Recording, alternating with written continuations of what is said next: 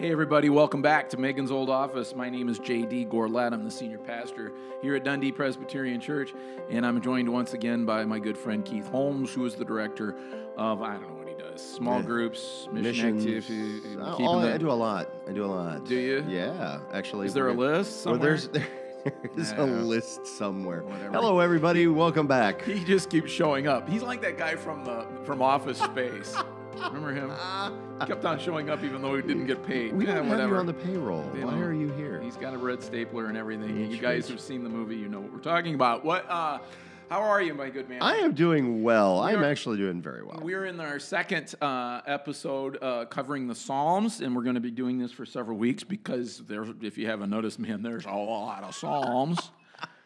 And there's 150 of them, and last week we covered 5 of them because they're all of the same topic, and that was praise. Yes. We're shifting gears this week to talk about doubt, and we have 3 Psalms for you. We're not going to read them to you because, as Keith pointed out last week, if we read this, in some cases we will read them, but in most cases it would take up most of the show to read them to you.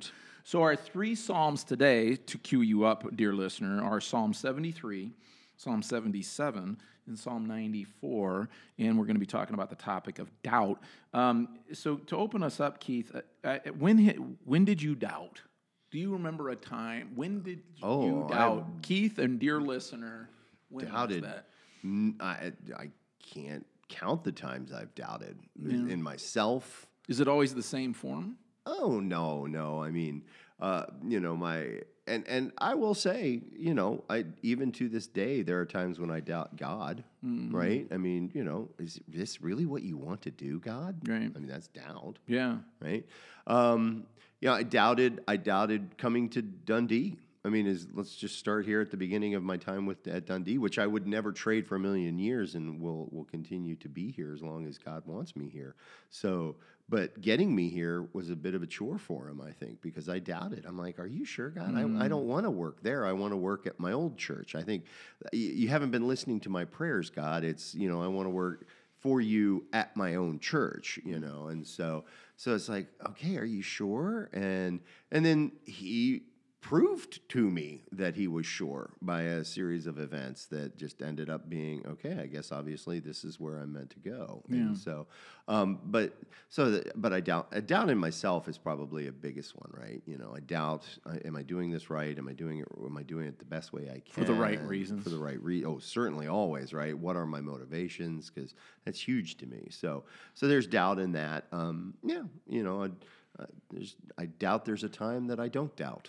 You took my answer, and it's a good. I mean, just the completeness of doubt, the constant refrain of doubt. Right. And I, in one sermon that I preached when I first came here, I just called it doubt. Yep. And I talked about the point that really got a strong reaction from people was me declaring that doubt wasn't in and of itself such a bad thing. That doubt, I declared to them, doubt's a natural part of faith.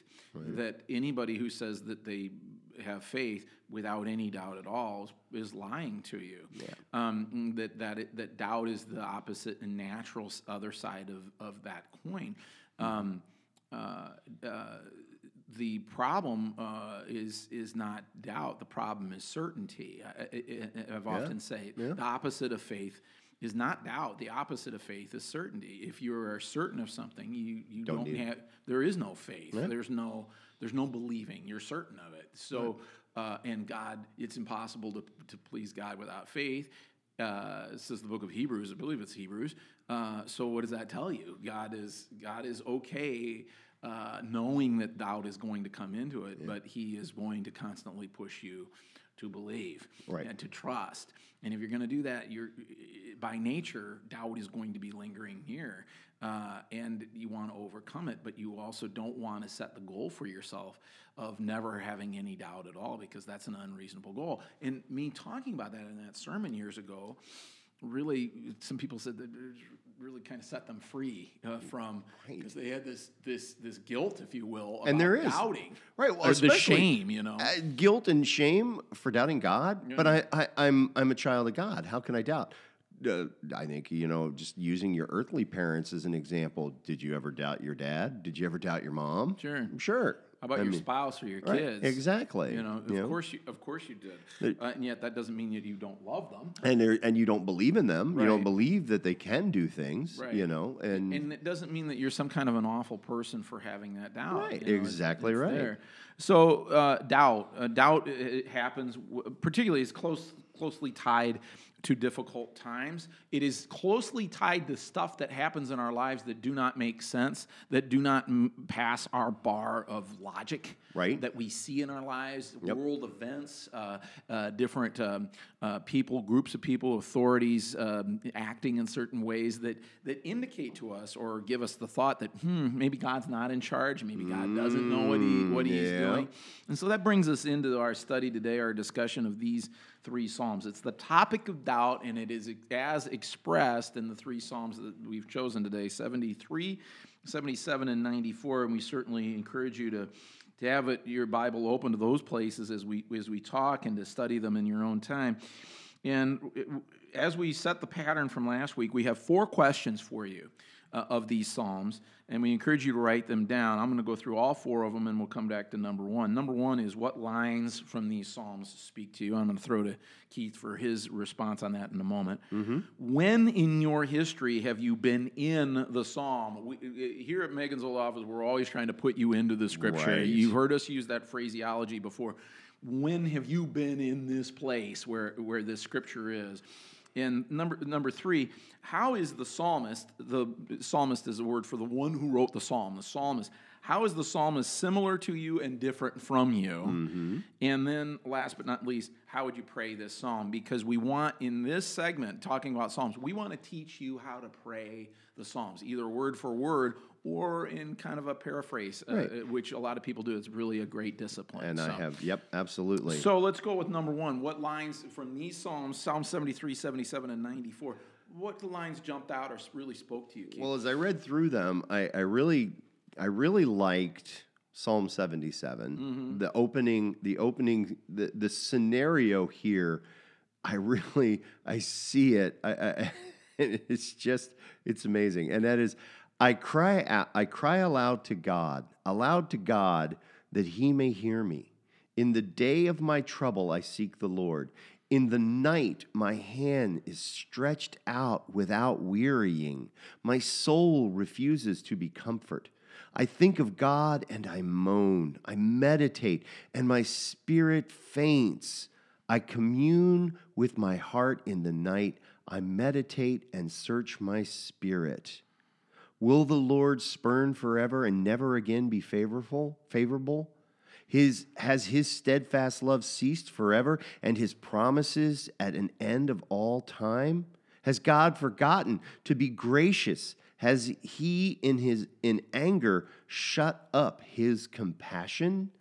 And it goes on to talk about just basically not being able to sleep, mm-hmm. And those really resonate, because there are days at 3 or 4 o'clock in the morning when I'm laying in bed, my eyes are wide open, I'm staring at the ceiling, and I am right where He is. I am just lifting my hand without wearying, just saying, God. But then in the same moment, did He take it away? Is it not there? What have I done? I mean, could I do something so bad as to not? And that whole mixture of emotions in those passages really just spoke to me. See, that is really good stuff, because I love the line, without wearying. I stretch out in the night. My hand is stretched out without wearying. Mm-hmm. In other words, I keep doing that. But then the next line is, my soul refuses to be comforted. Right, exactly. So I keep physically doing this. I keep physically reaching out. I keep praying with my words, and yet I don't get comforted. Okay, in the context of what we're talking about, doubt. I mean, that's a wonderful expression of doubt and suffering, and where the heck are you, God? What are you doing? I'm trying. I'm not giving up, but I feel like giving up. And and all this titanic struggle. And for me, the lines that I want to go over to Psalm 73. It says, it says, "But as for me, my feet had almost stumbled. My steps had nearly slipped." And then he says, why? Yeah. You know, so we know I almost stumbled, I almost slipped. And look at why that happened. He says, "For I was envious." That's why I almost stumbled or slipped. Right. I was envious of the arrogant. I saw the prosperity of the wicked. That's why I nearly stumbled and slipped. For they have no pain. Their bodies are sound and sleek. They are not in trouble as others are. They are not plagued like other people. Isn't it the truth? Amen. He's saying, I'm experiencing doubt. I'm struggling with my faith, my relationship with God. Why? Because I look over there at that guy who I know doesn't care a whit about God at all, and he's just flying around, and he's got it easy. He's prosperous. Yeah, he's skiing in the mountains. He's got a boat and everything else. Right. And then it drops down and says, but when I thought how to understand this, it seemed to me a wearisome task until I went into the sanctuary of God. Then I perceived their end. I was suffering from this, from envy, from anger at other people. Yep. And I suffered from them. I couldn't understand it. It was wearisome to me. But then I went to church. I sat in the sanctuary, and I perceived the end of this. Then I got re-centered, refocused. My rhythm returned. And he says, in the end, he says, "Whom have I in heaven but you? And there is nothing on earth that I desire other than." So this complete transformation, he went there. He went to envy, to doubt. He stumbled. He tripped around. He got angry, perhaps. He got consumed by that. Did. But then he got re-centered, and he realized, "My flesh and my heart may fail, but God is the strength of my heart and my portion forever." I was failing. It's both. It's both and, not either or. My flesh and my heart fail. That does happen. But God is also the strength of my heart and my portion forever. And like a lot of Psalms, all three of these Psalms, I mentioned this last week, they end on an uptick. And this Psalm 73 is a great example. It ends with, "But for me it is good to be near God. I have made the Lord God my refuge to tell of all your works." Check out the last verses of Psalm 73 that I just read, in Psalm 77, in Psalm 94. They end on it. They express struggle and pain. Look at the opening of Psalm 94, Keith. It says, "O Lord, you God of vengeance, shine forth. Rise up, O judge of the earth. Give to the proud what they deserve." Man, what if I prayed like that in church? Okay, today we're not going to pray to the God of grace or the God of mercy. I'm going to pray to the God of vengeance. Come on, man. I'm mad at all these people that are prospering because I know they're all jerks. And come on, God, lay them out. You know? And even then, that one who says that prayer comes back around to God being his stronghold. Exactly. The Psalms are not afraid to go on that journey and let you do that. Absolutely. I mean, and that's and here we see the Word of God teaching us also that it's okay to doubt. Yes. Because but go on the journey and come to the same conclusion, to the same end point that these guys come to, right? Which is, "But you, O Lord, are my stronghold. Yeah. There is nothing I could desire that's better than you." And along those lines, Keith, the Psalms teach us, these Psalms and others, teach us that it is okay to be honest with God. Absolutely. God can take a punch. All right? He already knows that you're envious of this moron over here. He already knows that that's simmering in your soul. And yet, as Christians, somehow we've bought into the lie that what Christianity is just putting on this facade and acting as if, "Oh, no, I don't think that. No, good for you. You won Miss America. I'm so happy for you." When really, I wanted to win Miss America. I wanted to be Miss America. I wanted to be Miss America. And you're envious and you're caught up in that. These Psalms they're honest and instead of just reading them and saying, "Oh, that's interesting." No, pray them. Yeah. Look at the permission that God is giving you to be real, to be honest, to say, "I doubt this. I'm angry about that. Amen. This is where I'm at." And then let God take that and transform you. Absolutely. It gives us that permission. So. Which leads us perfectly into the next question. When in your history have you been in this psalm? And I'm going to cue you up because we were talking before the show about this question. When in your history have you been in this psalm? Meaning when your life was really mirroring this psalm and what the psalmist is saying here, When was you've got a and story. I've got it. It's Psalm 73. I actually went as far as to memorize Psalm 73 during that time when this was going on. Why did you feel that? This was perfectly in tune, which, spoiler for the third one, this is where I am similar to the psalmist, right? Yes. This was my situation in Psalm 73. So I was working for a company. I won't say the name. I'll just give you the initials, HP.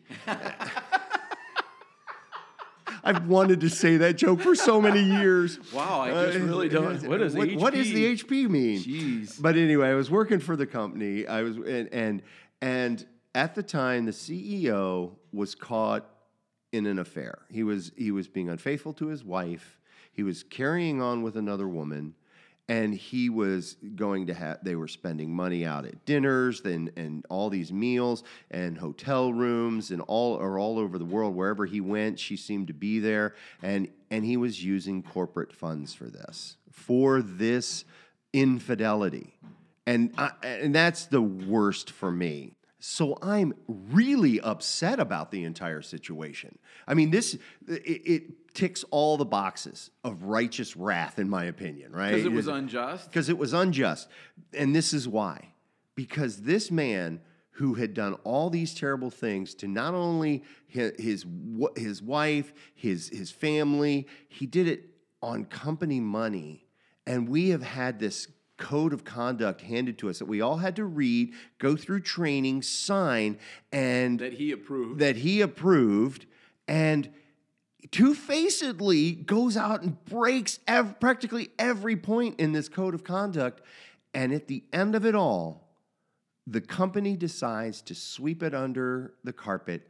So they hand him his $22 million exit bonus and send him on his way. He got $22 million. If I had done that as the peon that I was in that corporation, there were floors of lawyers that would have descended upon me and taken my home and my family and ruined everything, financially and everything. This guy not only gets away scot-free, but he gets paid for it to the tune of $22 million. And you read 73, guys. Read 73, and it is. They wear, therefore, pride is their necklace. Violence covers them like a garment. Their eyes swell out of the fatness. Their hearts overflow with follies. They scoff and speak with malice. They threaten oppression. They set their mouths against heaven. Their tongues range over the. I mean, that language is just this guy completely not caring about anybody but himself. You memorized this psalm in that time. What did that do? That helped because you said it. The one line that really it builds, and then it gets to the line that says, "But when I thought how to understand this, it seemed to me a wearisome task until I went into the sanctuary of God. Then I perceived their end." Did you do that? I did. I sat and I'm like, God, and I'm yelling at God. I mean, He has given me permission here. I mean, we're talking about how God has given me, and I'm like, what are you doing, God? What aren't you doing? Why are you not? We're right back to the beginning of Psalm 94. Lord of vengeance, come on, God, get them. Right. And so here I am, and he did get him. Mm-hmm. He opened my eyes to what was going to happen. I perceived that man's end. Mm-hmm. That all of that $22 million and everything else he gets in his life is going to mean nothing for eternity. And that was not only did God allow me to see that and comfort me that way, it also got me to pray for that man, that he would know who Christ was, that he would find God and through Jesus Christ and know what he did was wrong and repent of it and come to Christ. Basically, just come join me in heaven.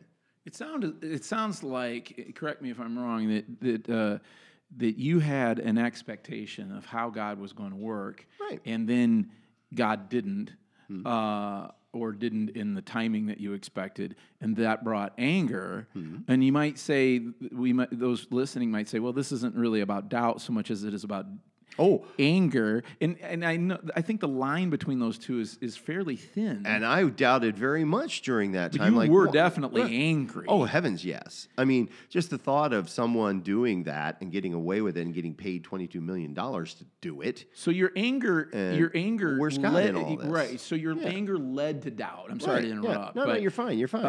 And I wonder about that and how deep-seated our anger is about certain social situations or certain familial situations or whatever, occupational situations where we we see what's going on and we get angry that God isn't doing what, just as you said, and then that leads us to say, to doubt in the form of, well, you're not executing the way I expected in the time that I expected, the reasons I expected. So therefore, I doubt that you're in charge. Yeah. It starts with that you're angry. You have this righteous anger in this story, but then it's like, okay, God doesn't have. It doesn't look like God shares my emotion of it. It doesn't look like God shares my priority. So therefore, I'm going to doubt that God is in charge, or that God exists, or that God cares about me, or that God loves me. I think that they're closely tied. Right? Oh, absolutely. I mean, the lead doubt for me was, does he even care? Yes. Because again, infidelity being such a huge anger, a thing that sparks anger and absolute just, I don't like it, right? And yet here we see this, and I'm like, well, God, don't you even care? Mm-hmm. Don't you even care about this poor woman that he's married to, his family, what he's doing to them, what he's doing? And sure, he's spending company money. I don't like that, But why do you not? How could you do that? Or how could you allow that to happen? Yeah. And in the end, I see their end. I go to the sanctuary of the Lord, and I see how they will end, and that breaks me when I see that, because I don't want anyone to go to hell. I don't want anyone to suffer hell. And so I do what I do with that in mind. I'm like, listen to these words. Let the Holy Spirit work in your life. Don't buy into the lie. And whatever I say, it's because I don't want you to go to hell. I mean, and I laugh sometimes, say, oh, there's a few people I wouldn't mind, right? But in fact, no, I don't want, because I think I understand what hell is. Yeah. The Bible teaches us what that is. And but it's like, well, don't you even care, God? Yeah. Don't you care about them? It's interesting. It's interesting, Keith, that God allows us to get to that place where we would be saying those kind of questions. Right. In my relationships, I want to keep people from thinking even the slightest wrong thing about me. God is like, man, I'm happy to just let you just kind of wander off into that place of questioning, of doubt, of doubt of my character. Because in that moment, which is a great story, it's we can see that, we can see you in that. And it is a time where anger led to doubt. It led to questioning, and who hasn't been there? And but it stands out to me that God let you and has let me and everybody else have those questions. He doesn't run along trying to plug the hole in that dike. He's just like, well, let's let the water run for a little while and see how you're going to react to it and how you're going to wrestle. So obviously there's some value in being confronted with the honest condition of the world, the honest injustices of the world. Yep. And there's some blessing and there's something beneficial that God sees in us really wrestling with those questions and with those doubts, that there's a fruit that can be produced only by means of doing that, rather than having everything make sense all the time. But isn't it great to have things make sense all the time? Wasn't that the better choice? Well, isn't that what we assume God is there to do, and yet that's not how it happens. In fact, believing in God has filled me with more questions than it has. It's filled me with a lot of answers. I've gotten a lot of perspective, a lot of answers, but I am not out of questions, and I keep getting more along the way. And God, clearly God's cool with that, with having unanswered questions and doubts and things like this. Now, I want to lead back, because we're moving to the last portion here of our show, and how is the psalmist similar and different from you? For me, Psalm 94, again, I want to point you to, because I just Keith, I just love you. I do. I mean, I love this open of this psalm. I just love it. So how is this psalm is similar and different from you? The psalm is, oh, oh Lord, you God of vengeance, shine, shine forth. What does it mean for a God of vengeance to shine forth? Man, that is not a happy thing. No, this is Book you are of not asking Revelation for right you are here. not asking for sunshine and flowers. Oh, rise up, O judge of the earth! Give to the proud what they deserve. I mean, this is the Book of Revelation all over, right? And oh Lord, you got a vision. So how am I like this psalmist? That line elicits in me it reminds me that feeling, Keith, is in me about stuff in our world, about seeing people suffer at the hands. I think of trafficking of little kids, Oh, and yeah. I think of injustices against the innocent, the weak, and that people do, scams that people pull on the elderly, all kinds of stuff in it. Right. And if you care at all, you're going to have the emotion that these two lines express. Oh, God of revenge and vengeance, shine forth, oh God, and do something and all that kind of stuff. And that's where I'm like the psalmist. I have that in me, but unlike the psalmist, I don't speak like that. I bury it down and act like it's not there. Maybe under the assumption that I don't have, that would be wrong for me to say to God. And maybe God's saying, come on, JD, belch that out. Right. Come on, man. Right. I know it's there. Again, the Psalms give us space to be open, space to be real, space to be vulnerable, space to be honest, space to be raw. And the wrong assumption is that Christianity is a deal where we just, we feel those things, but we cover them up. And I've bought into that lie. I have too. And the psalmist doesn't, and that's where he's different from me. Right. He's like me because he feels what and he reacts the way I react. Right. But unlike me, he just goes to God and lets him have it. Yeah. And maybe I need to do a better job of that. And ever since I read Psalm 73, I've allowed myself to do it more than I used to. Yeah. It's like, okay, God, you're in control. You're fine. Everything's fine. That one of the guys sitting there drinking coffee in a burning house. This is fine. It's everything's okay. But that burning house is the emotions I'm feeling, and I'm repressing them. But yeah, I see in these Psalms. But again, I want to stress how I'm different, or used to be different, but have come, and I'm nowhere near finished. Right? Don't get me wrong. I'm not perfect at this any day of the week. But it comes back around to, but you, O God, are my stronghold. But for me, it is good to be near God. I have made the Lord God my refuge. For example, in 73, but you have become my stronghold is 94. Right. Your way was through the sea, your path through the mighty waters, and your footprints were unseen. You led your people like a flock by the hand of Moses and Aaron. God is leading us. He is in control. He is taking care of us. How much more I want to be like that, that I can stand before God and say, what are you thinking, God? Yeah. But then have that moment in each one of them where it's like, oh, that's right. Yeah. You are God. I'm going to look to you for being my refuge, my stronghold, my leader. Right. And that leads to the final question of how would you pray this psalm? And we're going to continue to say you can pray these psalms word for word. You can read them to God, memorize them as Keith did. Psalm 73, it's a great practice. It's a great discipline. And you can pray them to God word for word, and it gives you great language, and that's a foolproof prayer. Mm-hmm. But you can also put it in your own words. Yep. And I react strongly with what you just said. All three of these psalms of anger, of doubt, of struggling, come back to these lines of these lines of faith. You pointed them out. If you look at all three psalms, they come back to these lines. Mm-hmm. In each of these, the psalmist is writing a line from his own experience, and so when it comes to the question of how would you pray this psalm, maybe I go for a walk with God for 45 minutes, and I start off the walk with some of this. Hey, what are you thinking? What are you doing? I don't like this. I hate this, but And I think you ought to. I don't think you're doing a very good job. But then by the end of the walk, I'm saying, God, I remember this time in my life when you were faithful, and I am just going to trust in that, because that's the pattern, and that's the journey that the psalmist goes on. Right. I don't have to say the exact same language.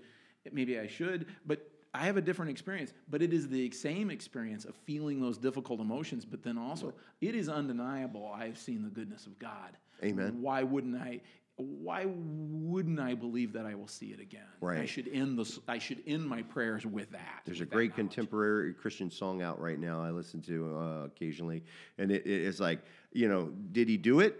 Then he will again. Mm-hmm. It's the sort of the lyrics. I paraphrase, but it's just a fun little. Point. But you get it. Did he do it? Right. Then he's going to do it again. Take it easy. If he wasn't faithful, he wouldn't be worth it. Exactly. Now, I will say in Psalm 77, I to help with doubt, I find these to be very comforting, kind of going along with what you said.